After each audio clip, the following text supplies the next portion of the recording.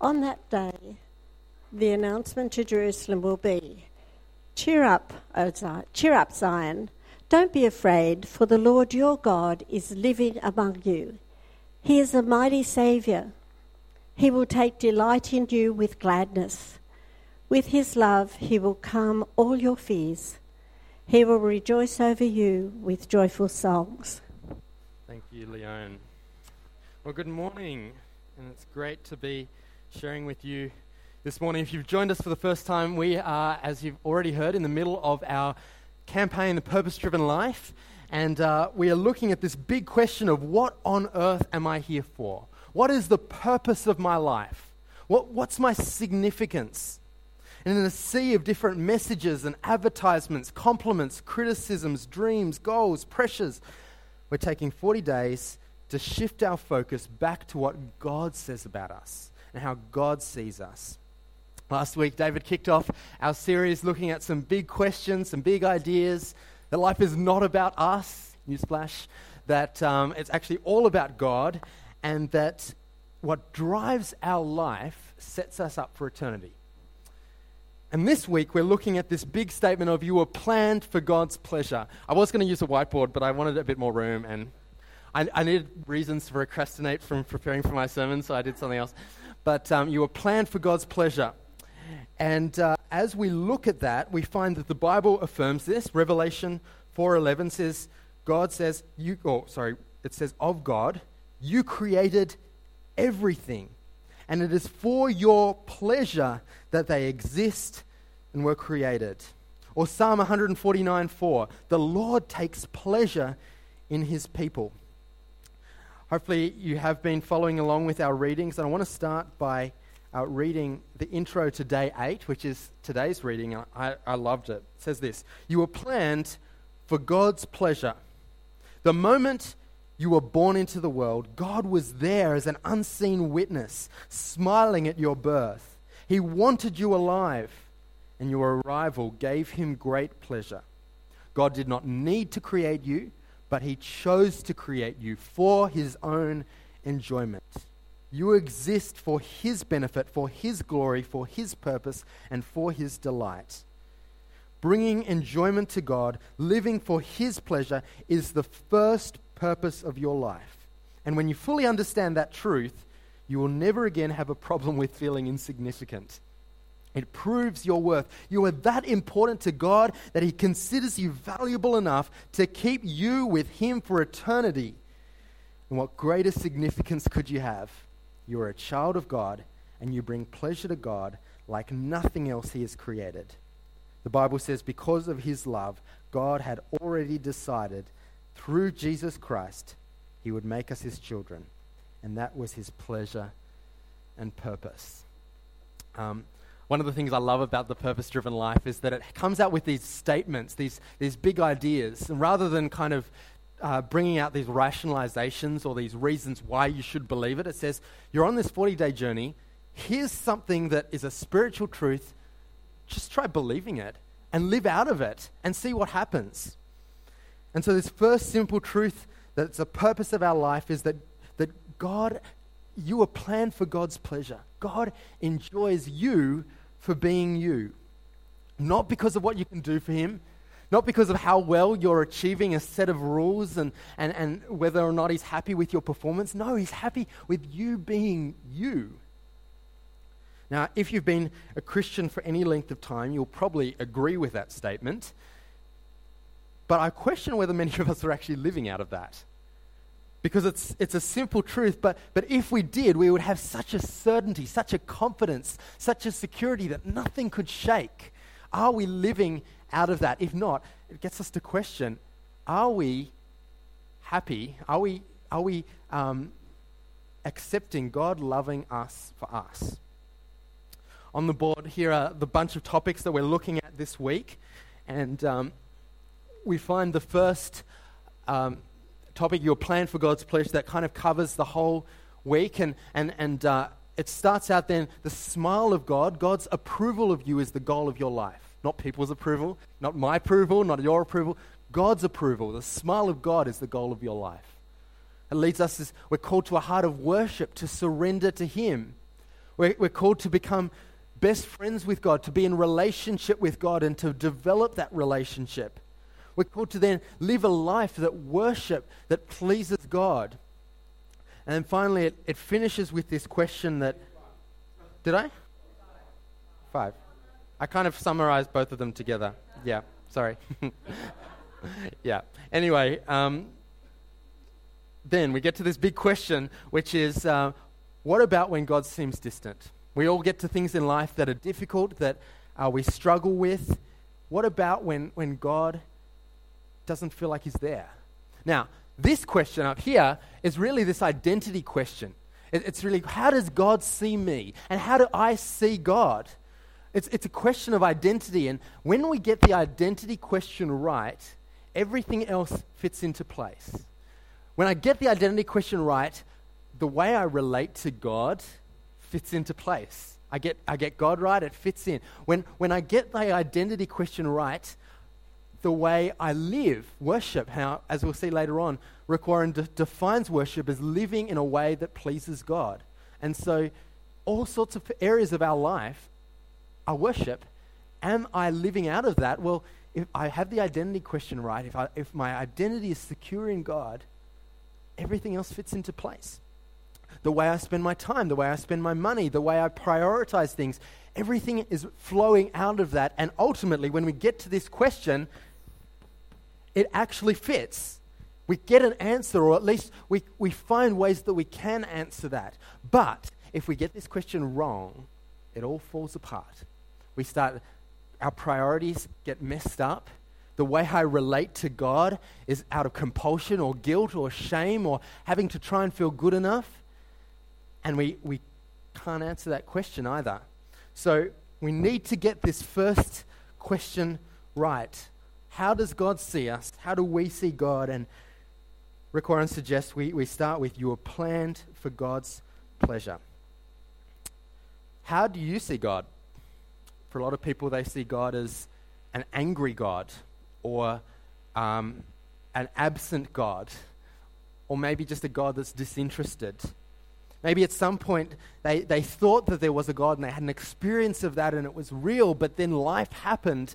And so now if we were to ask them, how do you see God? They're like, I don't know, because things have happened and I'm confused. Maybe that's you.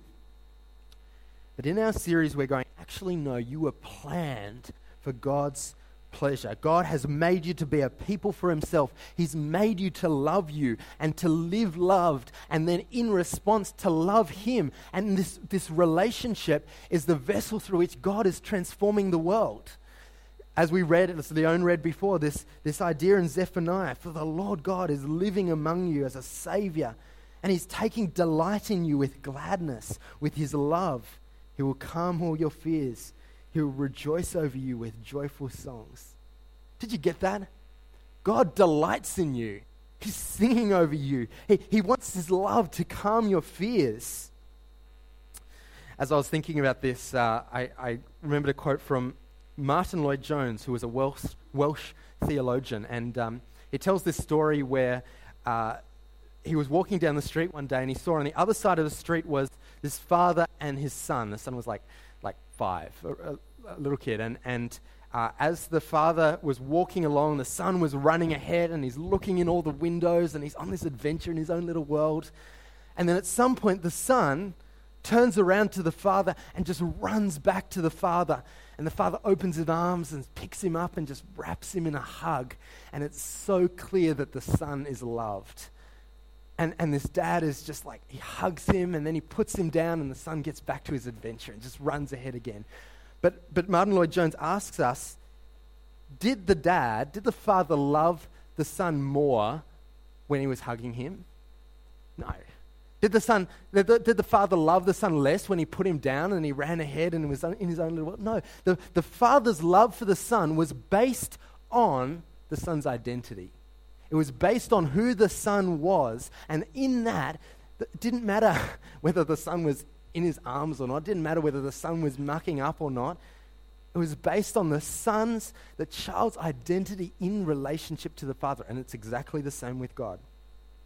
God's response to us is based on who God says we are. And that identity is based on what Jesus has done. What Jesus did for us made us children of God, and now what God says about us is fixed. It's objective. It's not going to change. The Father's response is always going to be love. The Father's response, everything God does, is an expression of love. Now, I think we actually struggle to believe that. We probably say we believe that, but I think we struggle with that for a number of reasons. Sometimes it's because we project our experiences of our own father onto God, or our own parents. Sometimes, whatever our experience has been, we project that onto God. And if that's the case, we need to come back to the Word of God, which says God is for us. He's a Father who is not against us. He's a good Father who does not let us go, who doesn't abandon us. Or maybe our response is, okay, well, God is like that, cool, but I'm messed up. I've made bad choices. I'm not that innocent kid anymore. Doesn't God hate sin? Well, yes, God hates sin, but he hates sin because he loves you. He hates sin because he loves you, and he hates what sin does to you and to the potential that he's placed in you. And so we come back again to that sense that God's response to us is based on his acceptance, on his pleasure, on his smile on us, based on what Jesus has done. You were planned for God's pleasure. Third reason I think we struggle with this is how we regularly talk to God. I was looking at how I pray recently, and I realized a lot of my prayers are, God, would you just help me to do a better job at this? Would you help me to pray more? Or would you help me to love you more? Would you help me to serve better? Would you help me to just do a better job at the high school? Or would you help me to whatever it is? And I realized, even though it's a good thing to ask God for help, what I was unconsciously doing is going, if God could just help me be a bit better, then God would be happy with me. If I could just reach this standard, then God would be happy with me. But no. What if God's smile, God's approval of me, God's acceptance of me as the beloved of God is completely based on what Jesus has done? What God said about Jesus, God said, "You are my beloved son. You're my child in whom I'm well pleased." What God says about Jesus is now said about us, and that is based on our identity and not on our performance. And if we get that God delights and is smiling at me for being me, that I am loved separate from what I do, separate from my performance, separate from how well I follow a set of rules, I'm the beloved of God. How much time do we spend sitting in that? Just sitting in his delight. What if the one thing that God wanted first from you was not a better prayer life, not a better service, or not a better giving, or better attention, or better work, but actually just to be loved and to sit in that love? Sitting in his delight, because when we live loved, we live love. Which leads us into the topics of the rest of the week, which is when we start out in God's pleasure, we're not only called to live in God's pleasure, but for God's pleasure. We live in his acceptance and his love. We live in God's pleasure, but we also live for God's pleasure. Rick Warren talks out, as I said, worship is anything that brings pleasure to God. And so it's when we surrender ourselves to him. We start to reorient all of our lives into this core identity of, I'm the beloved of God.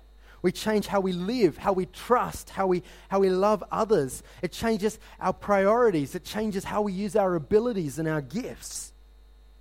We find that God's relationship to us is out of being a friend of God. It's not just out of some demand. It's actually God wants all of us because he's our Father and he loves us and he wants to have a relationship with us. We find that it starts to change how we see others. I was sitting in my car on Wednesday and thinking about some things I was going to talk about here, and I saw someone walk by that I'd been a little frustrated with in the past, that they just had some things that ground on me a little bit. And then I suddenly realized, if God sees me in his smile, in his approval, simply because he planned me for his pleasure, that other person, he's living in God's smile too. God planned him for his pleasure, for God's pleasure. And so it changes the way we see things. It changes our response. So, you were planned for God's pleasure. The smile of God, living for God's pleasure, is the goal of your life, which leads to how we live has to be out of worship. It's not about us, remember, it's about God. Our response is for God's glory, which leads to then our priorities are this friendship with God. Out of that sense of God loves me for me, therefore I want to live into that identity and live out of that identity. But then it leaves us with this question: what about when God seems distant? We all face that in life, and I think Rick Warren puts it really well in a little video that we're going to play that addresses this question.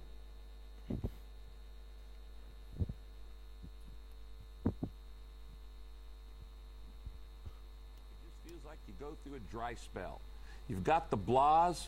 You just don't feel God's presence. You feel God's a million miles away. You feel like your prayers are just bouncing off the ceiling. Well, if that's ever happened to you, congratulations, you're normal. Did you know that sometimes God actually removes the feelings in order for you to learn to trust Him by faith rather than by your feelings? I remember one time when I was a young man, I was a young preacher, and I was speaking in a church for several nights, and it just seemed like the spirit was dead there, that nobody was paying any attention and nobody was interested in what I was saying, and I was so discouraged. And I didn't know whether I was supposed to fight it or to accept it. I didn't know if I was supposed to give in to it or if I was supposed to resist it. And I got down on my knees and I said, Lord, show me what to do when you're distant, when I don't feel your presence. And I remember I got up off of the ground where I'd been kneeling, and I was looking through the pastor's library, and I saw a record. Some of you are old enough to remember records, and I pulled it out, and it was a sermon on how to help your church grow. Now, I wasn't even a pastor at the time, but I thought, I'd like to help my church grow. So I asked the pastor, would you play this record for me? And he said, sure. And he put it on, but he put it on the opposite side by accident. And on the back side of that record, on the wrong side, was a sermon on discouragement and dry spells. And that pastor said something I've never forgotten. He said, you don't determine a man's greatness by his talent or his wealth or his education, but you determine a man's greatness by what it takes to discourage him. What does it take to discourage you? One little word of criticism and you want to give up? Maybe God seems distant in your life right now. Hang on. You know, I live by the Pacific Ocean, and I've learned that the tide goes out, but it always comes back in. And this will happen in your life if you'll trust Him. Enjoy reading this chapter 14, When God Seems Distant.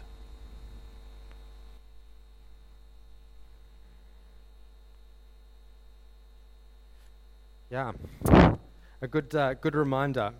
And I hope, I'm not going to spend too much time answering that question, but hopefully as you get into the book and have a look at day 14, it does get us to think about, are my priorities on seeing God and living for God? And if that's the case, if my identity is in the fact that I'm the beloved of God, God is pleased with me objectively because of what Jesus has done, if I'm living out of that, then we're called to lift our eyes above our circumstances, above the challenges. And my calling is to fix my eyes on Jesus, to remember who God is and who I am in Him, no matter how I feel. If we lived out of that understanding, I reckon we'd deal with the question a lot better. If we lived out of that sense that God's for me, then it would change our response. Is it going to get easier? No. Is this difficult? Yes. But it shows that everything God does is an expression of love.